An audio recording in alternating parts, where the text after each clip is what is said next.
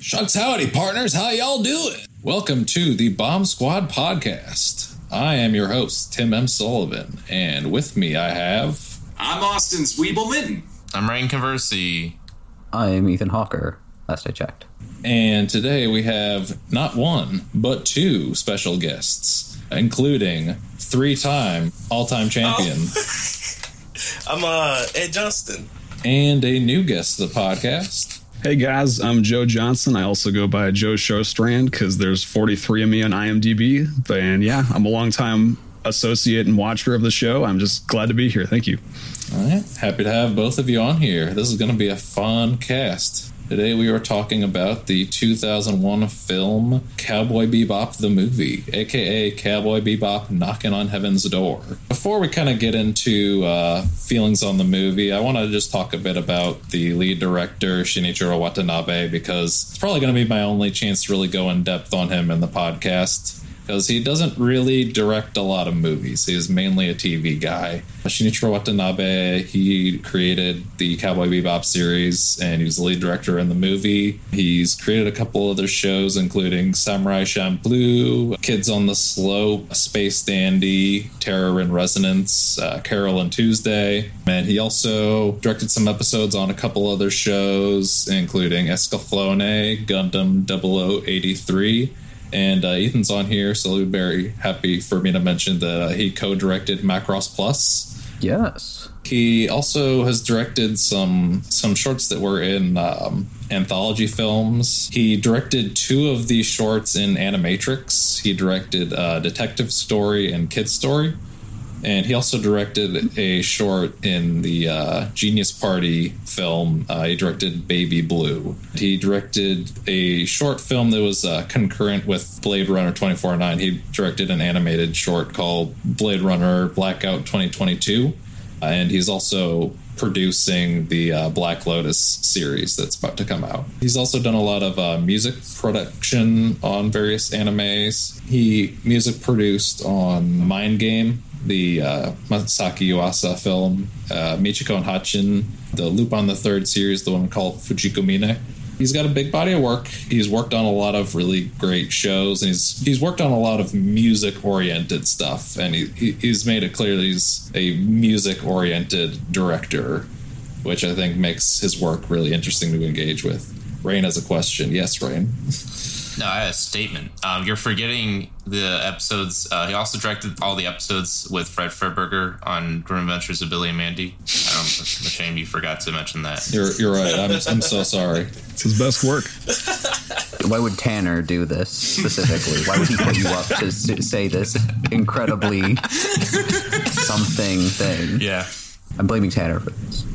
So yeah, now that kind of talked a bit about the director, who I feel like he's a known name in like the anime series world, but maybe not in the anime film world, but he's worked on some very influential stuff. So I just wanted to kind of shout him out a little bit. But now that I've finished talking about him, 3, 2, 1, let's jam. Let's talk about our history with Cowboy Bebop. This is a show it's very big with anime fans, particularly anime fans in the West. It's a very big like starter anime series. Like I remember at one point the head of FTVP at Webster, Aaron Abishan, he was like coming to me and asking for anime recommendations. And he was just like, I started watching Cowboy Bebop. It's pretty cool.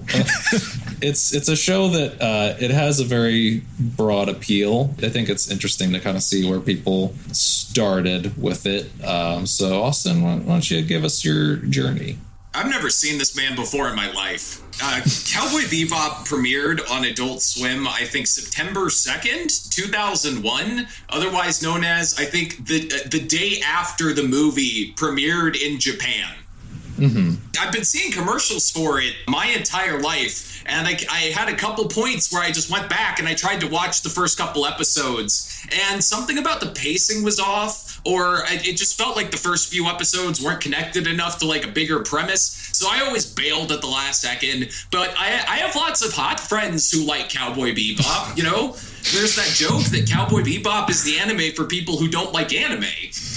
But until yesterday when I watched this movie, Cowboy Bebop to me was just See ya, Space Cowboy, and that clip of Vine on YouTube where he's eating the psychedelic mushrooms. That's fair. I would say, as far as like getting into the show, I think episode 5 is where it really picks up. That's where it really takes off. So if you really want to get into it, just give it till episode 5. Hey, which one was episode 5 again? That is Ballad of Fallen Angels. That's where they introduce Vicious. So yeah, Rain, why don't you give us your thoughts on your origin story with Cowboy Bebop? All right, it's quite the tale. Just copy paste Austin's answer onto me. You basically have it. I've known it exists forever. It's been on my watch list forever. All my anime friends say it's great. All my friends who don't like anime say it's great. It just hasn't happened yet. Just haven't had the chance to. I know it's not like that long. I think it might have been on a few times on Toonami when I was a kid, and I probably just didn't watch it because it didn't have big lasers or people summoning frogs. I was like, well, what's the point? I don't know. Yeah, I am interested, especially to see like why what it is about exactly that makes it appeal so much to non-anime fans in particular. I assume it probably doesn't have a lot of the elements that drives like casual audiences away from anime. Alrighty, that's fair. Ethan, why don't you give us your origin story? So this is going to be one of those times where I'm not like super like I've watched the series. I watched it back when I was in middle school, and I never really revisited after that. It's a show I remember liking quite a bit. I think I watched it on streaming, but I only like half paid attention to a lot of it, I admit. I like Watanabe's work. I've seen Space Dandy, and of course Macross Plus, another collaboration with Yoko Kanno. That's really, really good. But no, I've never absolutely loved Bebop. I've always had Lupin in my heart to fill that sort of dynamic. I should revisit Cowboy Bebop properly. I wanted to do it for this, but I did not because I'm poor at time management. But I had a really fun time visiting because I've never seen this film in particular. I never saw Knocking on Heaven's Door, and I had a good time with it, despite a few minor issues, and I'm excited to talk about it. Awesome. Ed. So, growing up, there are 2 anime, like gateway animes for black kids. One is Dragon Ball Z, and the second one is Cowboy Bebop, because Cowboy Bebop has to be the blackest anime like ever. The jazz music, the kung fu, it emulates kung fu movies, which is really huge in the black community. We loved Bruce Lee, so with Spike coming in there fighting like Bruce Lee to jazz music, like you can't get a blacker anime.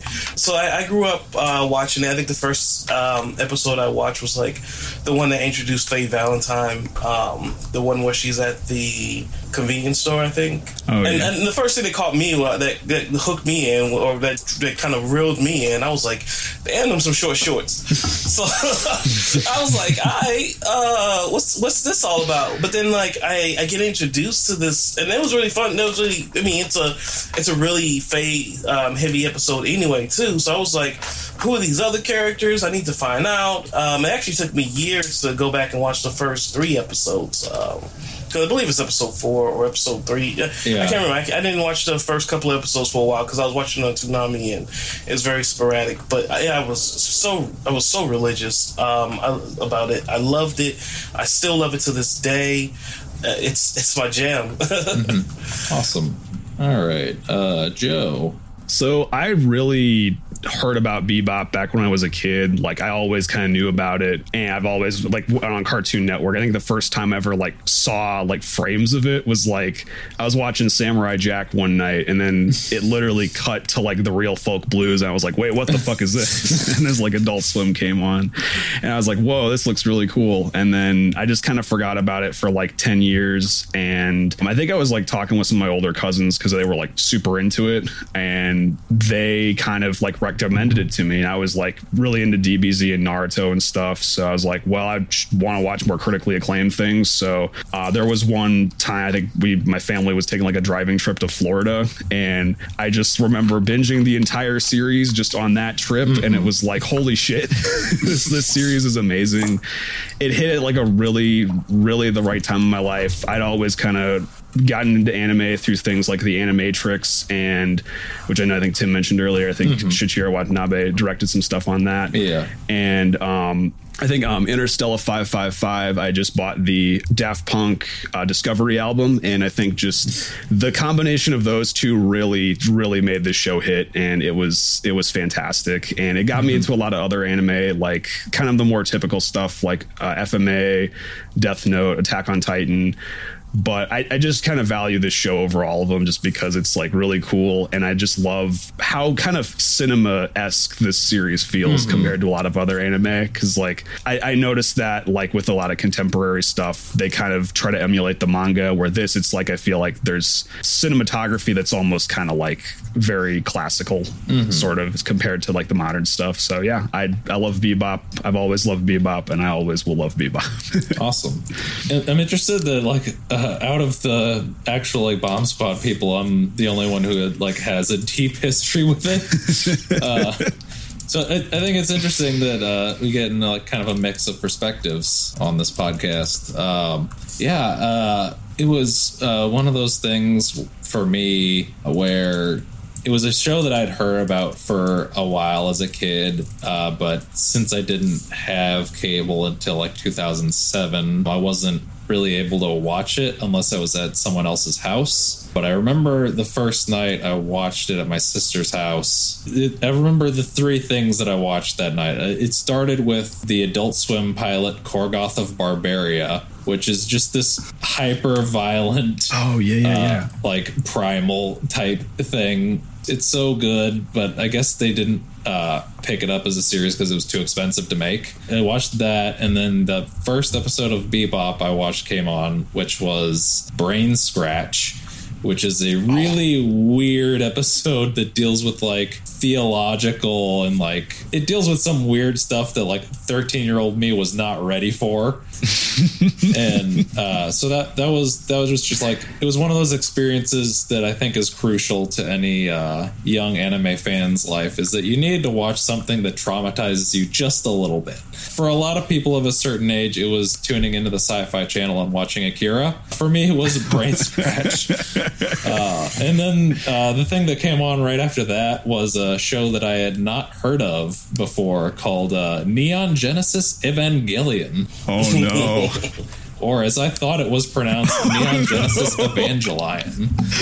Dear God. Yeah, the episode of that they played was Weaving a Story 2, which was like this episode where Shinji gets eaten by the Eva, and they have to like save him, and there's this sequence of all of the female characters coming at him topless. Like, what the shit am I watching now? Oh no. That was just such a mind-blowing night for me. I was not ready for the things that I witnessed. I think that's the beauty of anime, though. It's just how everything is so original and just like creative. Yeah. I think that it opened my mind to different kinds of content. It was definitely something that made me more interested in watching more of that, and also watching more of Evangelion. So as soon as we got cable, they didn't have Eva on at the time, but Cowboy Bebop was just like going right on the DVR. So I started watching from wherever they were at that particular time. I want to say it was like close to whenever they did like Pierrot the Foe episode where they're fighting the like child man. But yeah, I've watched through all of that, watched it on DVD and Blu-ray several times, and it was a big show for me as a young up and coming anime fan, and it's like that for a lot of people. So I think it's always an interesting one to kind of see people's histories with. So now that we've kind of talked about that, let's talk about the movie, because it's an interesting movie. What'd you guys kind of think of it? Austin, we'll start with you. They really nailed the aspect of making this accessible to people who haven't seen the series.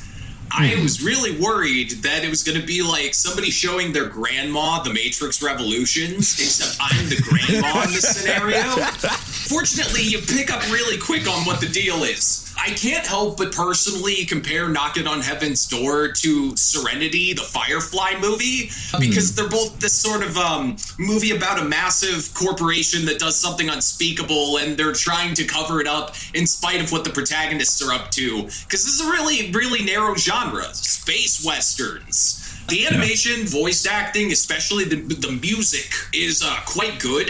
I think if you were like, this movie's distinctive personality is sort of like this teenage charm where it tries to tackle philosophical concepts while not veering off, you know, the sci-fi road into fantasy land. Say, if you erase someone's past and they could see dreamlike things in reality that no one else can, have you created the conditions where reality itself is a dream they can't wake from? I thought the butterflies were cool. And this movie, like the show for me, kind of suffered from like pacing issues. The middle drags a little. The falling action ends too soon. But it's cool as hell, and I'd actually be comfortable showing this to people who don't like anime. It's a good movie. Awesome. Rain, tell us your thoughts. Oh boy, I can't wait to be the big bad of this episode. No. I did like the movie. It's a good movie. Maybe it's just the mood I was in that day, but all right, how should I put this? Animation, spectacular. The characters, very charming and likable. And like Austin said, does a fantastic job. Because from what I understand, this takes place like in the middle of the series or near the end of the series. So the fact that you're able to basically, explain. It's like 22 and 23. I don't know if this has ever been made like official, but the general consensus is that it's set between episodes 22 and 23. This occurs sometime in between, I think, episodes 21 and 22 or 22 and 23.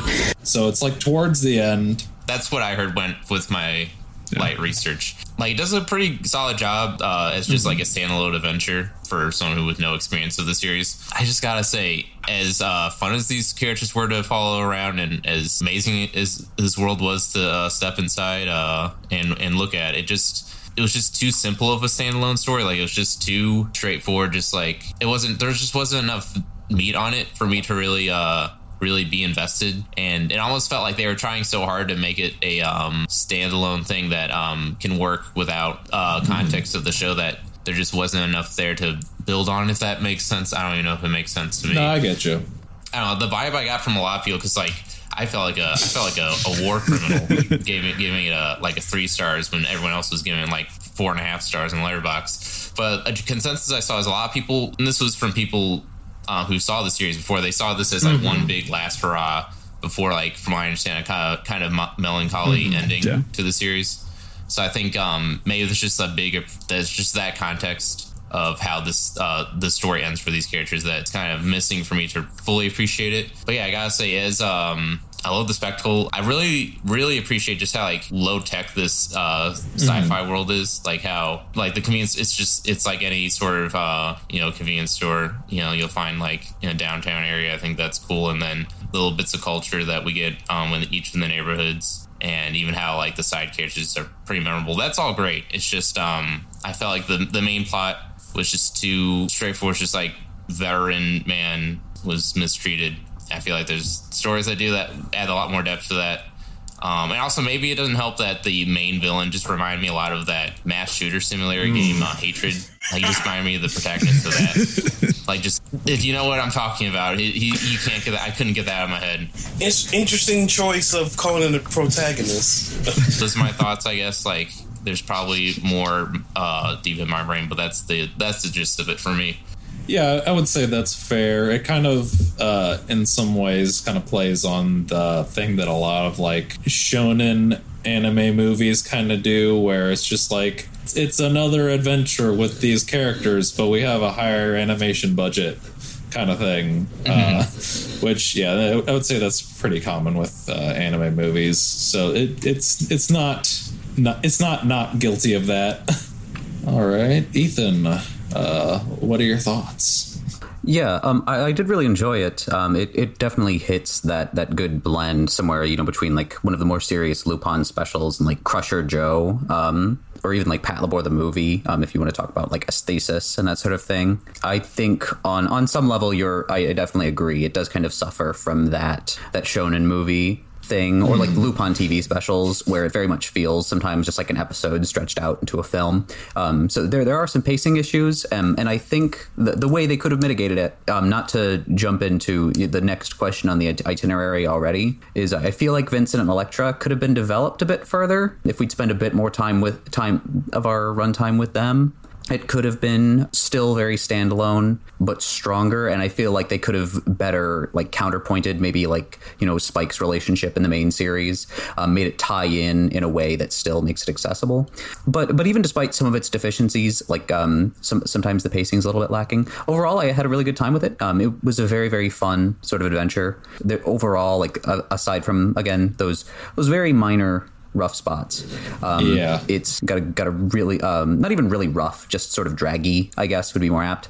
It's got a very good pace to it. The animation is of course gorgeous, particularly when you have the dogfight sequences, you know, coming off Macross Plus. Of course, the digital animation and CG is actually very well integrated overall. There's some neat camera movements and not a ton of CG elements, like you see in the when the camera backs away in the train car, and again during some of the dogfight, you get a little bit of that, and it looks good. It integrates pretty well, and of course, you know, it's just fun, a good time. Sort of a lame way to end, but all right, Ed, what are your thoughts? So this was I watched this again the second time for the podcast. The first time I watched it was when the dub was originally released, and that was like I think a couple of years after the show ended. So, like how Rain was saying, like if you're a fan of the show and you loved it, and at the end of it you were standing up cheering when you found out that like the movie was getting dubbed and you finally got a chance to get your hands on it, like the series was already over at that point. So it's like I had those rose-colored glasses, and I was just like, oh man, I miss you guys. Oh, well, that was the last thing I'm gonna get from you guys. Thanks. And then, but then watching it as an adult, it's a little different. It really dragged on a whole lot. I think out of all of the canonical villains of Bebop, Vincent is the worst, which kind of gets us to the next question. But he's like the worst. Like fuck the fucking guy from the first episode, who the druggy guy was his girlfriend who was pretending to be pregnant. Like they had more like character depth and development in their episode than, you know, Vincent and you know, so like they were really the weakest part. I forgot how much they sexualized Faye, and she's such a great character. Like I love her like character of like how she's like just, I don't know, like supernaturally unlucky, but like she keeps getting put into these situations, and that's just her thing. And but like I don't know, the part where the Vincent like takes her and like just, you know, kisses her and, you know, implies, I guess they implied that he raped her. I don't know. I don't fucking know. And then he like cut her fucking shirt off. I was like, that's so, I don't know. I think when I was a teenager, when I was younger, it was like, ooh, spicy. But like as an adult, I look back on that, and it's just so cringy, and it's like there was no reason to do that. Nothing in Vincent's character suggests that. I mean, I guess they're just trying to show him off as being a disgusting villain, because like a lot of the things he did didn't make sense. He just like mindlessly did stuff, and that's I guess into it. But I don't know. I just think it's a detriment to Faye. Especially because, like, I mean, I'm gonna move on from that. But this, I think, with talking about Faye again and all the characters, this is like a good snapshot of each one of the characters and like their strengths on the crew, and you see why they like hang out. And like, I mean, they all do things separately, but then they always come together in the end. That's like literally how every episode works. It's like they hear about a bounty, everyone goes off and figures it out on their own way. They all have their own style of investigating, and it feels very eclectic and chaotic. But then at the end, it's like they all come together to not get the bounty. But they all come together in the end to try and work together, and then like end up not doing it at all. I hated how this movie didn't really have a resolution. Vincent just didn't shoot because in the last, like, I think there was only like 10 seconds left of the movie, he like realized, oh, I know this girl. And then he just doesn't shoot. And then that's it. I don't know. It was just Vincent them, which we'll talk about them in a minute. But other than that, I loved everything else. I think the pacing was an issue. Everybody says that. Second time around, I think I fell asleep during the dogfight scene. On accident. I was like watching it overnight. I was tired, but it also didn't grab my attention that much. I mean, it was a cool scene. I was even thinking too. I was like, oh man, that looks really good. And then I wake up. So next thing I know, Spike and Vincent are fighting on top of the sign. I'm like, oh, well. But I mean, I've seen it before, so yeah, I felt bad like not like liking the movie more when the dogfight was coming on, because I was like, man, this is so great, like the animation on display. But yeah, I mean, it also looked really good too, but it was also like unnecessary, and I think that's what I was thinking too. I was like, why is the army randomly attacking Spike?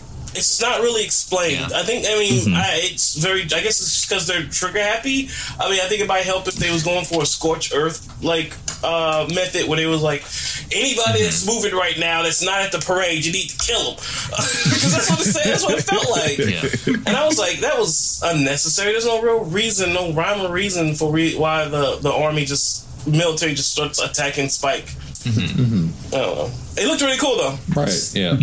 All right, Joe, what are your thoughts? I guess I'll definitely start out by saying, like, there was a lot, the animation and the visual direction were just like kind of carried the movie. I kind of understand like some of the more plot points were like not as solid, but I feel like the animation was always like just so fluid, and even just like the flow of action was always consistent. There was always something like going from one shot to another shot where it's like the edits almost carried over and kind of like really helped strengthen like the fight scenes. And I felt like a lot of that really, to me, I thought the movie was like edited. The pacing might have been overall not great, but for me, I felt like within the scenes, I thought the editing there was fine. I will say about the ending with Spike and Elektra and Vincent, we're going to get into that in a second, but like, I literally was like, what? Whenever he was like, I actually loved her in a past life, I was like, what the fuck?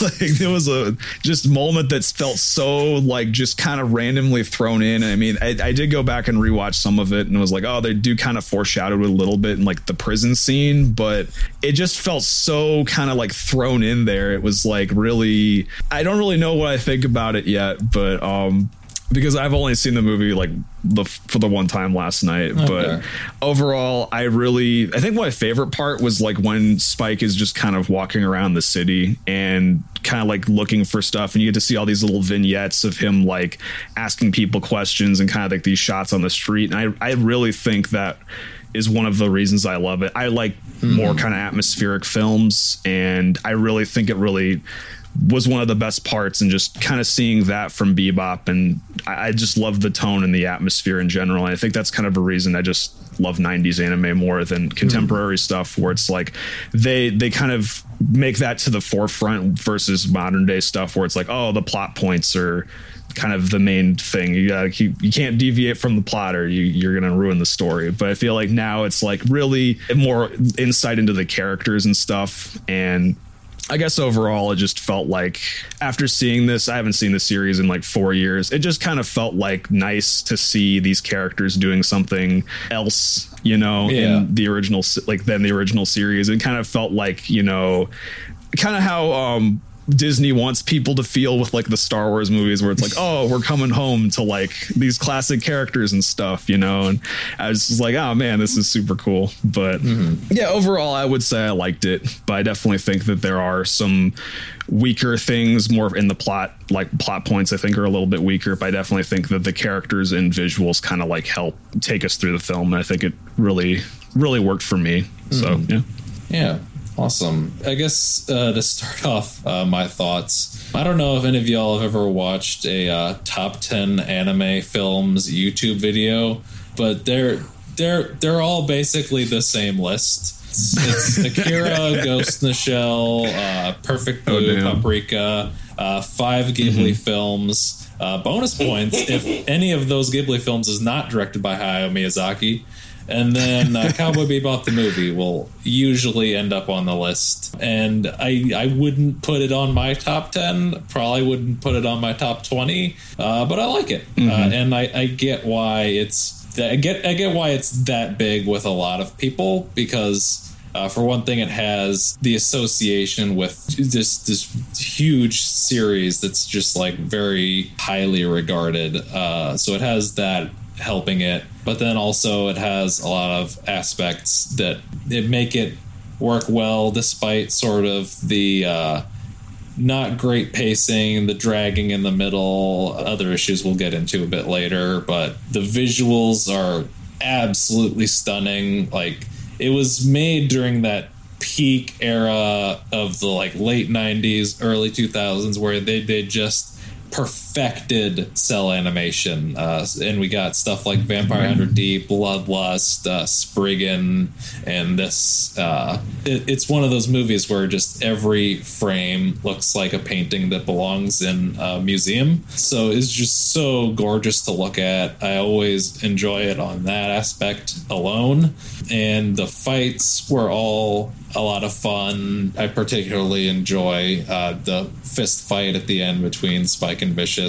The animation in that is really good, and it's just this really intense brawl between the two of them, which made it very entertaining to engage with. But yeah, I would say its biggest issues are the pacing, and then Ed had kind of mentioned the weird assaulty stuff regarding Faye, which that's one of those things, like when you're kind of an edgy high schooler, it doesn't seem as out of place, but then when you watch it as an adult in the year 2021, it's kind of when you're younger, you're like, oh, this is provocative, this is powerful, and then as you get older, like, well, yeah, just because it's exactly, you know. It kind of comes with a lot of my problems with the way Faye gets handled a lot, and I'm pretty sure that's not Watanabe's doing. I'm pretty sure it was studio meddling. Yeah, because she's only there to be the damsel, and she gets put into these suggestive sexual positions and situations all the time. Like the first episode I saw was the one where they caught her and she's in the bathroom, and I'm pretty sure it's a super iconic scene where she has her hands hanging up like this. They have her hands like cuffed up, and she has her legs crossed. You know what I'm saying? Right. And it's like, it's a very like provocative pose, but if you take a step back and just watch her origin episode, like, she has a lot of heart, and she's like one of my favorite characters. And I don't know, I think it started off because I was a horny teenager, but when you learn about her, she's up there as one of my favorite female characters in anime, and I just hate how they treated her sometimes. Yeah, that's totally fair. I think in the series you get more of her kind of being like a badass, where in the movie you don't get as many moments of that. But yeah, and then another issue that I think it needs to be mentioned is there's a weird joke in that little Ed montage that is not only transphobic, a little pedophilic. It hasn't aged well. It's just not a good joke. But if you can get past this weird little moment, the rest of the movie, there's stuff to enjoy about it. Oh yeah, I forgot about that. Yeah, because I was thought about that too. I was like, so are you implying that if she was a little boy, then there's no good answer to that one. No. Besides that, I do think that there's plenty to enjoy about the movie, and like Austin said, I think it's accessible. Unfortunately, not accessible in the way of like being able to watch it, because it was released on Blu-ray by Sony like a decade ago, and then when Funimation got the series, they eventually got the movie, but they did this shitty, just like really limited release of it. Which, like, I've heard that the limited release Blu-ray that they did of it is a very good Blu-ray release, but it was so limited that it was so hard to get your hands on, and now it's in the hundreds of dollars. It's definitely a shame that it's not as easy to come by these days, but I do think that it's one of those things where if you're interested in Bebop and you want to just kind of get a really visually stunning, just like 2-hour encapsulation of kind of what you can expect, this is not a bad place to start. So yeah, I guess moving on to the question, which I think it seems like, just based on the people who kind of already dipped into this question, it seems like there's going to be pretty much a consensus here. But let's just talk about the new characters that this movie added: Vincent Villaju and Electra Ovilo. So yeah, let's talk about how we feel about those characters. I have like one point that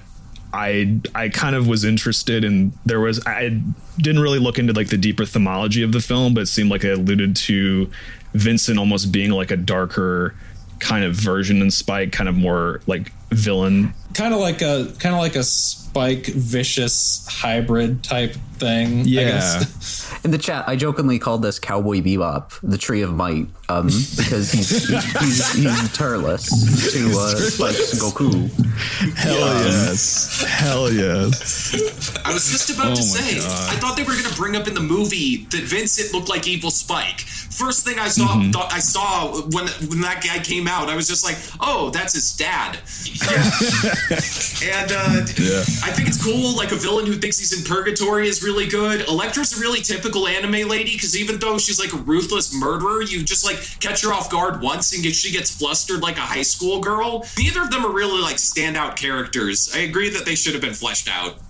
Yeah. I only have like 1.5 points, I guess, about the villain. I guess the most positive thing that I'm going to say about him that any of us would have to say is I feel like he works decently as just like a physical threat, for like sure, in the action scenes and stuff. Like, he is he's definitely like imposing, so he works on that level. It sounds like not so much any other level. I guess just to bring back the assault stuff one more time, like, it's there, but like it feels like it should be like central to his character. Like, it should like inform like it, but it doesn't seem to really, or if it does, it's not really brought up enough to warrant it.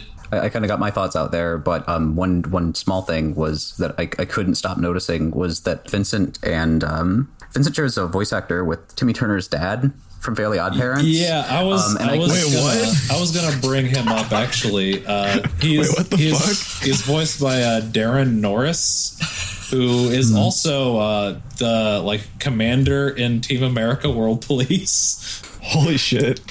Yeah, he has a lot of like American voice roles outside of anime stuff, and I couldn't hear just Timmy. Like, for the most part, you don't notice it. It's only on like certain lines, but I just couldn't help but hear Timmy Turner's dad doing a gravelly voice, doing his Dark Knight voice. But other than that, yeah, Electra's kind of flat. I feel like there's something interesting there, but we never really get to see it, unfortunately. Yeah, and sort of the same with Vincent. Yeah. So recently I went through the work of David Lynch, and I watched Mulholland Drive, and I kind of have this like wonder if there's a viewing of this, because they talk about dreams a lot, that this almost is kind of like a dream perception of what Spike is going through, and like Vincent and Electra are almost like his internal thoughts, like personified as characters, almost in like a way, like kind of foreshadowing almost the Real Folk Blues like finale, which I really want to like go in rewatch it a couple times to go into this more, but I really just, it's after seeing Mulholland Drive and like analyzing it, I kind of have this thing where I'm like, okay, if dreams are involved, I kind of watch it through like this filter, you know, where it's like characters and like the entire film is just the personification of like people's sort of like subconscious thoughts and stuff. So that's kind of all I had to say about that, but I don't know. Joe, I don't have time to rewatch this movie. Don't try and bring up interesting things. He already wrote it off. I think that's an interesting take. I guess my opinion on them is that they kind of have that like filler character syndrome, where they're kind of just aesthetically interesting and not super interesting on any level really deeper than that. And like Rain said, I think Vincent works as an imposing force that kind of makes him interesting. But I think Bebop has more interesting imposing forces like Vicious and Piero LaFoe. I think they have some cool moments, but they should have been fleshed out a little bit more. But yeah, moving on to the last real big question, which is the soundtrack. And Bebop is a series that is very well known for having very good music, which was a series composed by composer Yoko Kanno. And if you don't know that name, you probably don't watch anime. She's one of the biggest composers in anime. She always composes a very compelling score. She has so much great work in her background, like Ghost in the Shell standalone complex, Escaflowne, Wolf's Rain. There's so many incredible scores that she's done, and she absolutely brings it to Bebop as well. And the movie brings her back, and she brings back some of the contributing artists that she worked with in the series, such as Mai Yamane and the Seatbelts and some others. So what are your thoughts on the movie's soundtrack, Austin? There's this line in the beginning where Spike is walking around town trying to get info, and the song just says, "Maybe I'm just dumb and horny," and it was like really aughts. The moment was very 2000 aughts. The other big standout about the soundtrack is there's this track called Powder, where people like the sort of operatic chanting, and you knew shit was hitting the fan when Powder came on. Like, the room is 3D now, and there's butterflies. It happens a few times in the movie, and it reminds me of the sort of one-shot Mr. Robot episode where they played Knee Play 3 off Einstein on the Beach just to scare the fucking shit out of you. It got real when Powder was on. I guess Yoko Kanno and the Seatbelts are sort of, like, they're on that level with, like, the Pillows for Fooly Cooley. Mm-hmm. They did really solid work, and I would dare to say that Yoko Kanno's work is more diverse. Yeah, awesome. Rain. I couldn't imagine this film without the soundtrack. Like, it gives it so much identity. So that's my 2 cents. Ethan. Yeah, no, this was a very, very good score from Kanno, very eclectic. I know her primarily for Macross Plus and Turn A Gundam, which are both very good, but a bit more straightforwardly orchestral throughout, or a little bit more, in Turn A, more straightforwardly orchestral, a bit more straightforwardly like synthetic for Macross Plus. Good blending of those elements. Here, you can definitely see her calling on like a lot of different, cultural influences and that sort of thing. That sort of reflects the setting in a really interesting way. Overall, just really outstanding work throughout. It sets the stage in a way that's very unique and complements the visuals so spectacularly, while also functioning as really good music on its own, which is about the best thing you can ask for out of a soundtrack. Overall, just really great stuff. Yeah, awesome. Ed. So if I were to count up from 3, like do like a count up from like the top 3 things that make Cowboy Bebop iconic, number 3 would be the English voice acting cast. Mm-hmm. Number 2 will be Watanabe, and number 3 will be Kanno, the soundtrack. Mm-hmm. Like, it's what drove. It's like, I think like Faye, like I said earlier, Faye kind of hooked me in, or kind of like reeled me in, but what made me stay was the soundtrack. Mm-hmm. I have the original Cowboy Bebop soundtrack on my phone that I like. It's in my playlist that I listen to all the time. But when I was listening to this, I was like, dang, the movie soundtrack's pretty good too. I'm like, I'm gonna have to add that to it too. Like, I never really thought about it, but the music is just so good. It's how it gets integrated. The last thing I watched from Watanabe was Kira Tuesday, mm-hmm. which is like, I think that's like him coming full circle in his like series creation of like just making a whole music series. And I don't think Kanno was in that, but he does music so well. He incorporates it so well in the scenes. Like literally, like if you go back into the Wayback Machine to the era of the AMV on YouTube era, these scenes with these songs could be really good AMVs, like the dogfight scene and the music playing there, all the fight scenes, the low moments when the characters are walking down the streets. It just doesn't stop.